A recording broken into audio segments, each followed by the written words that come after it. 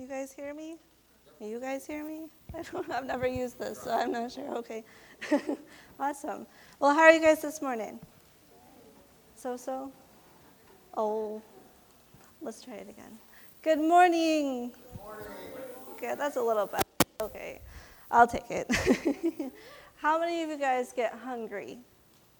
You do? I see. Well, I have two friends that get hungry too. I'm going to show you a picture of them. Their names are Callie and Josh. These are our cats. Of course they get hungry. They like food just like us. Callie and Josh. Yep. And Callie and Josh, they know that even if it's not supper time or breakfast time, usually we'll feed them twice a day. They're like, hey, you're eating, can I have some of your food?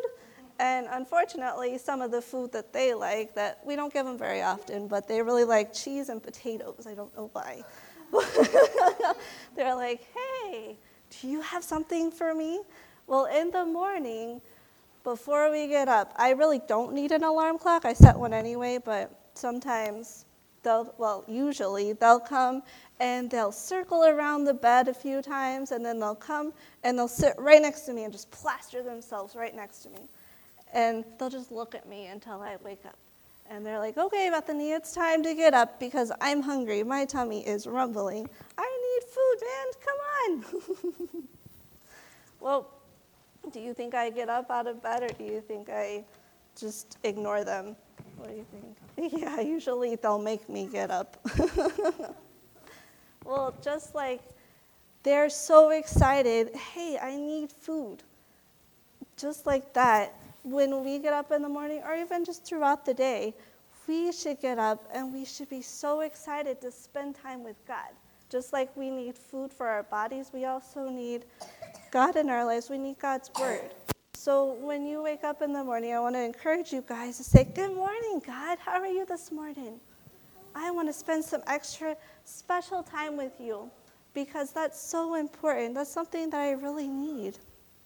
I want to share a Bible verse that's one of my favorites that I take with me throughout the day.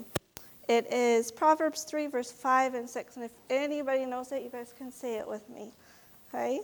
Trust in the Lord with all your heart and lean not on your own understanding. In all your ways acknowledge him, and he will make your paths straight. All right. Let's go ahead and pray. You guys fold your hands and close your eyes for me. Dear Jesus, thank you for giving us your word. Help us to wake up each morning and be excited to spend that time with you.